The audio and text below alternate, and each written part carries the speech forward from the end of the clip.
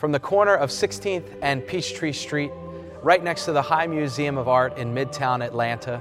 Welcome to the First Presbyterian Church. I'm Senior Pastor Tony Sundermeyer, and I want to thank you for tuning in to today's broadcast. And I would invite you now to join us in the worship of God. My name is Mary Ellen Vian, and I'm an elder here, currently serving on the session. On this Christ the King Sunday, please join me with the call to worship printed in your bulletin. Clap your hands, all you peoples, shout to God with loud songs of joy. For the Lord, the Most High, is awesome, a great King over all the earth. He chose our heritage for us, the pride of Jacob, whom he loves. Sing praises to God, sing praises to our King. For God is the King of all the earth. Sing praises with psalm. Listen to God's word. For thus says the Lord God, I myself will search for my sheep and will seek them out. As shepherds seek out their flocks from when they are among their scattered sheep, so I will seek out my sheep. I will rescue them from all the places to which they have been scattered on a day of clouds and thick darkness. I will bring them out from the peoples and gather them from the countries, and will bring them into their own land. And I will feed them on the mountains of Israel, by the watercourses, and in all the inhabited parts of the land. I will feed them with good pasture, and the mountains heights of Israel shall be their pasture. There they shall lie down in good grazing land, and they shall feed on rich pasture on the mountains of Israel. I myself will be the shepherd of my sheep, and I will make them lie down, says the Lord God. I will seek the lost, and I will bring back the strayed, and I will bind up the injured, and I will strengthen the weak. But the fat and strong I will destroy. I will feed them with justice. Continue on verse 20. Therefore, thus says the Lord God to them, I myself will judge between the fat sheep and the lean sheep. Because you pushed with flank and shoulder and butted at all the weak animals with your horns until you scattered them far and wide, I will save my flock, and they shall no longer be ravaged. And I will judge between sheep and sheep. I will set up over them one shepherd, my servant David, and he shall feed them.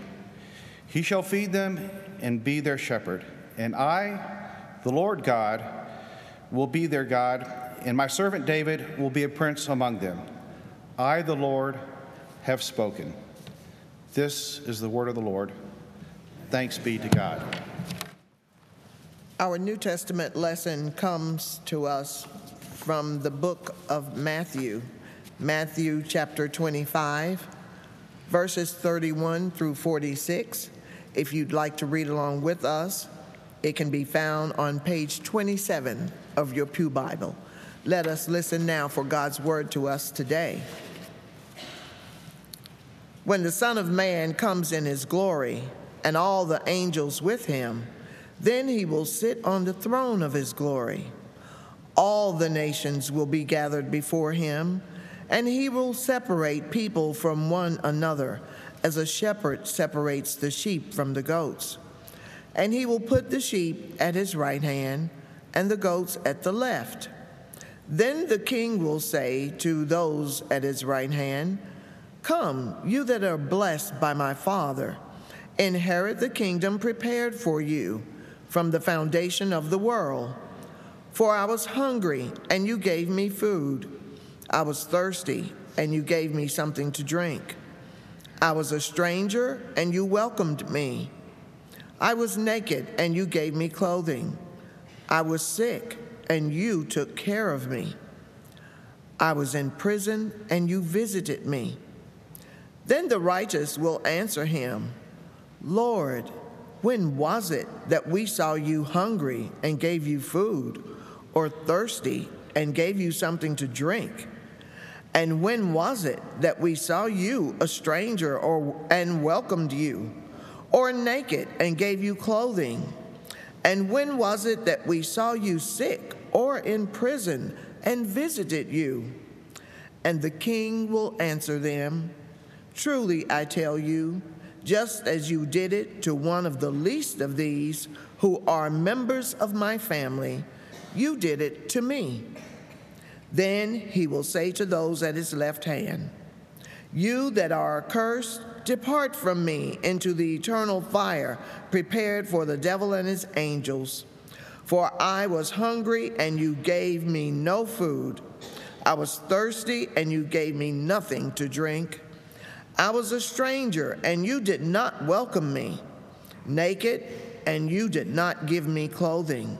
Sick and in prison, and you did not visit me." Then they will answer, "Lord, when was it that we saw you hungry or thirsty, or a stranger or naked or sick or in prison, and did not take care of you?" Then he will answer them, "Truly I tell you, just as you did not do it to one of the least of these, you did not do it to me." And these will go away into eternal punishment, but the righteous into eternal life. This too is the word of the Lord. I invite you to pray with me. Let us pray together. Holy and gracious God, we thank you for allowing us to be in this sacred space this morning. We pray that you would touch our ears as well as our hearts, that we might hear your word being proclaimed, your word to us today. And may the words of our mouths and the meditations of each of our hearts be acceptable in your sight, O King and our Redeemer. Amen.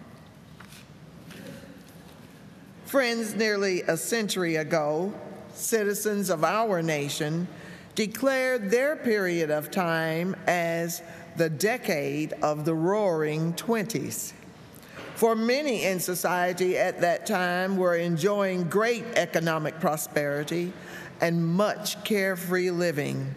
Many companies were expanding, workers are experiencing wage increases, and people are excited about new jobs being created. After World War I, the United States is clearly recognized as its own country rather than being simply another British colony. However, to the people in the church world at that time, it appears that many are losing themselves to the rise of secular living rather than remaining loyal to the church. Their loss of interest in the church means that they have knowingly or unknowingly made a decision to allow another king to come into their life. We all know that to have a king means that we have a male person who is ruler over all that we do. When we make decisions in our lives, it is based on the laws of our king.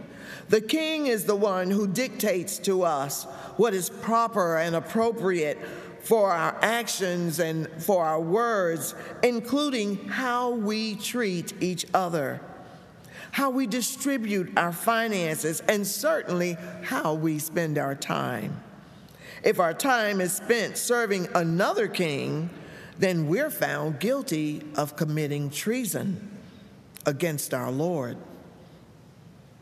One of these concerned Christians happens to be Pope Pius XI. He is not only known for his motto, "The peace of Christ and the kingdom of Christ," but he's also responsible for establishing the day that we now call Christ the King Sunday, which happens to be today. Throughout his papacy, Pope Pius XI makes a distinct call for loyalty to the head of the church, Christ.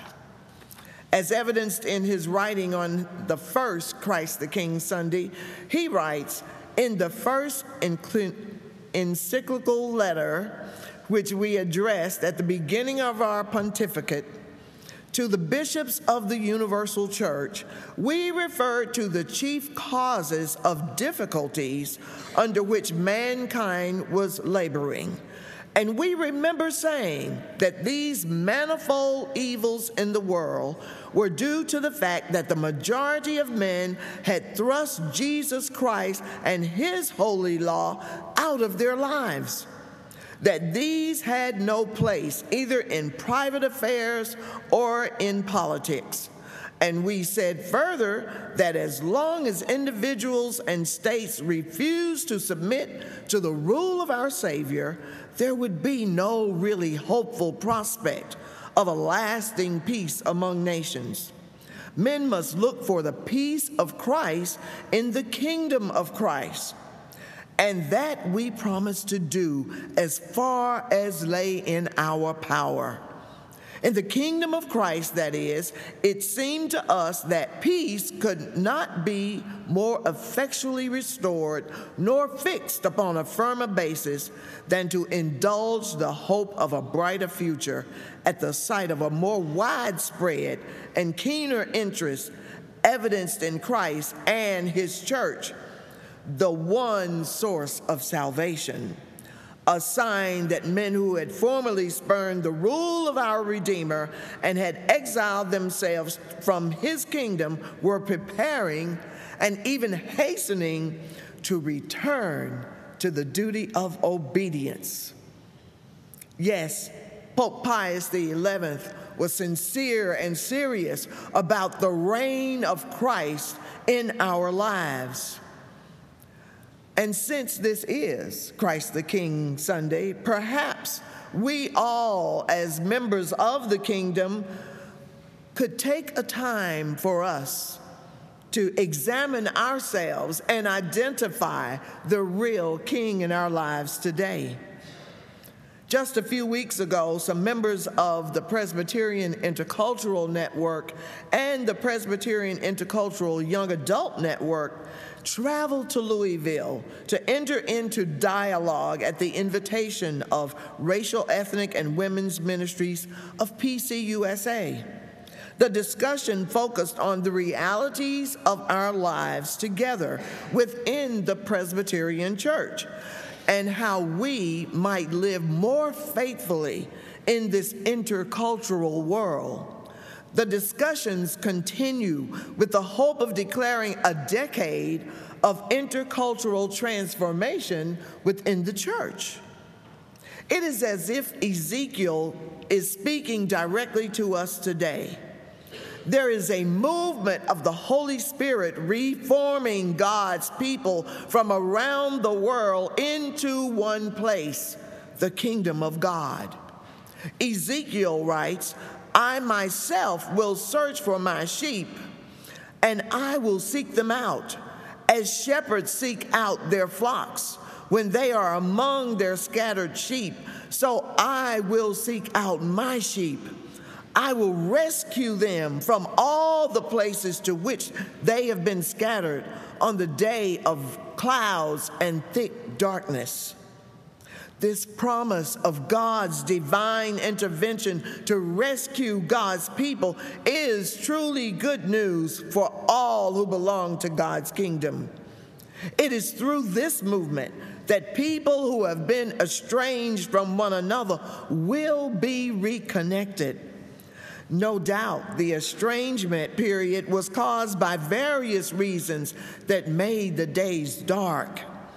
It is during those days that people who looked like me were kept at bay by unjust laws that said women and minorities had no place in leadership, even in the kingdom.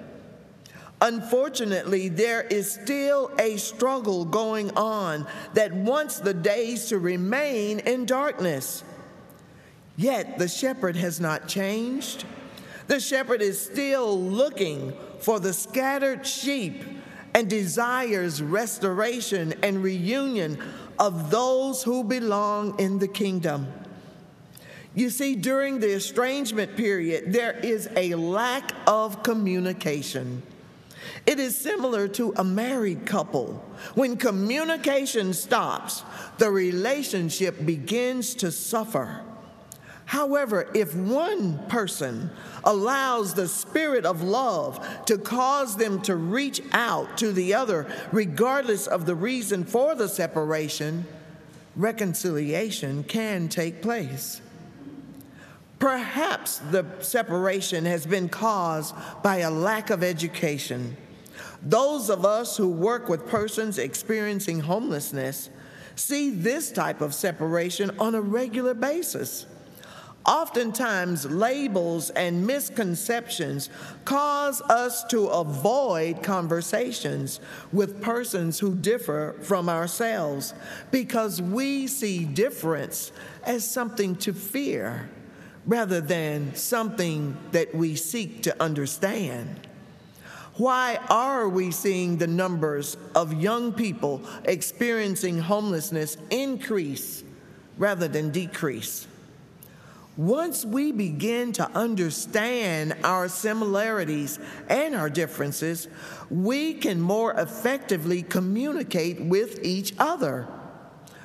Pope Pius XI begins concluding his circular letter with the reminder of the importance of the church's mission beyond its own boundaries. He further states these words: "For the fulfillment of the plan of which we have spoken, the holy year which is now speeding to its close offers the best possible opportunity. For during this year, the God of mercy has raised the minds and hearts of the faithful to the consideration of heavenly blessings, which are above all understanding, has either restored them once more to his grace or are inciting them anew to strive for higher gifts, has set their feet more firmly in the path of righteousness. Whether, therefore, we consider the many prayers that have been addressed to us or look to the events of the Jubilee year just past, we have every reason to think that the desired moment has at length arrived for enjoining that Christ be venerated by a special feast as King of all mankind. This joyous feast of Christ the King Sunday, which usually precedes another joyous feast in our country called Thanksgiving Day, it provides us with the perfect time to reflect on how we are reaching out, not only to those near, but also to those who are across the seas. Through our global ministries, some of us recently had the privilege of participating in the 50th anniversary of the Mount Olivet Boys Home. We have served as partners to this home for nearly 15 years. And it has been an exciting adventure to see that when we initially started working with the boys at the home, we saw that their needs for basic clothing and health care were great and challenging. However, each year, as we continue to communicate with the leaders in the United Church of Jamaica and the Cayman Islands and respond to the needs that they identify that we can accommodate, we begin seeing a change. This year, we see that there are more people involved with the home than ever before. Not only have the conditions of the home changed, but the conditions of the boys have changed. They each have the clothing they need to attend school and church. Thanks to many other people and organizations, and we cannot omit thanking the Jamaican sprinter Usain Bolt, who also grew up in a home, a foster home himself. The one who is now called the fastest man in the world after winning 3 gold medals at the 2008 Olympic Games in Beijing, China, and becoming the first man in Olympic history to win both the 100 and 200 meter races in record times. Bolt has established a foundation that has placed a nice sports field right on the grounds of the Mount Olivet Boys Home. And this year, during the celebration of the 50th anniversary, we heard a commitment for a new home in which the boys will reside. His commitments have surpassed any of our expectations when we started this partnership. And now, one of the 5-year-old boys, one who was 5 years old when we first met him, and Nancy Peterson has a picture of him in her lap, reading to him and another one of the boys. We now see him grown up as a young man attending the university. And not only is he attending the university, but he's also running the 100-meter race. And his trainer is the very same trainer of Usain Bolt. How awesome is our God?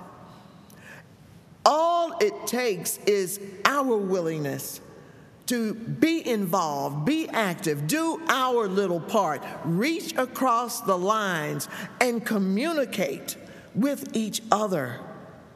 Oh, yes, when we allow the King's spirit of love to saturate our hearts and the oil of gladness which eases us up out of our comfort zones so we can follow Christ into the world today. Those dark days of prejudice, those dark days of abuse, the dark days of misunderstanding and unforgiveness and self-centeredness, and all those things that have caused the disconnection, those things are transformed into a place of healing, a place of wholeness.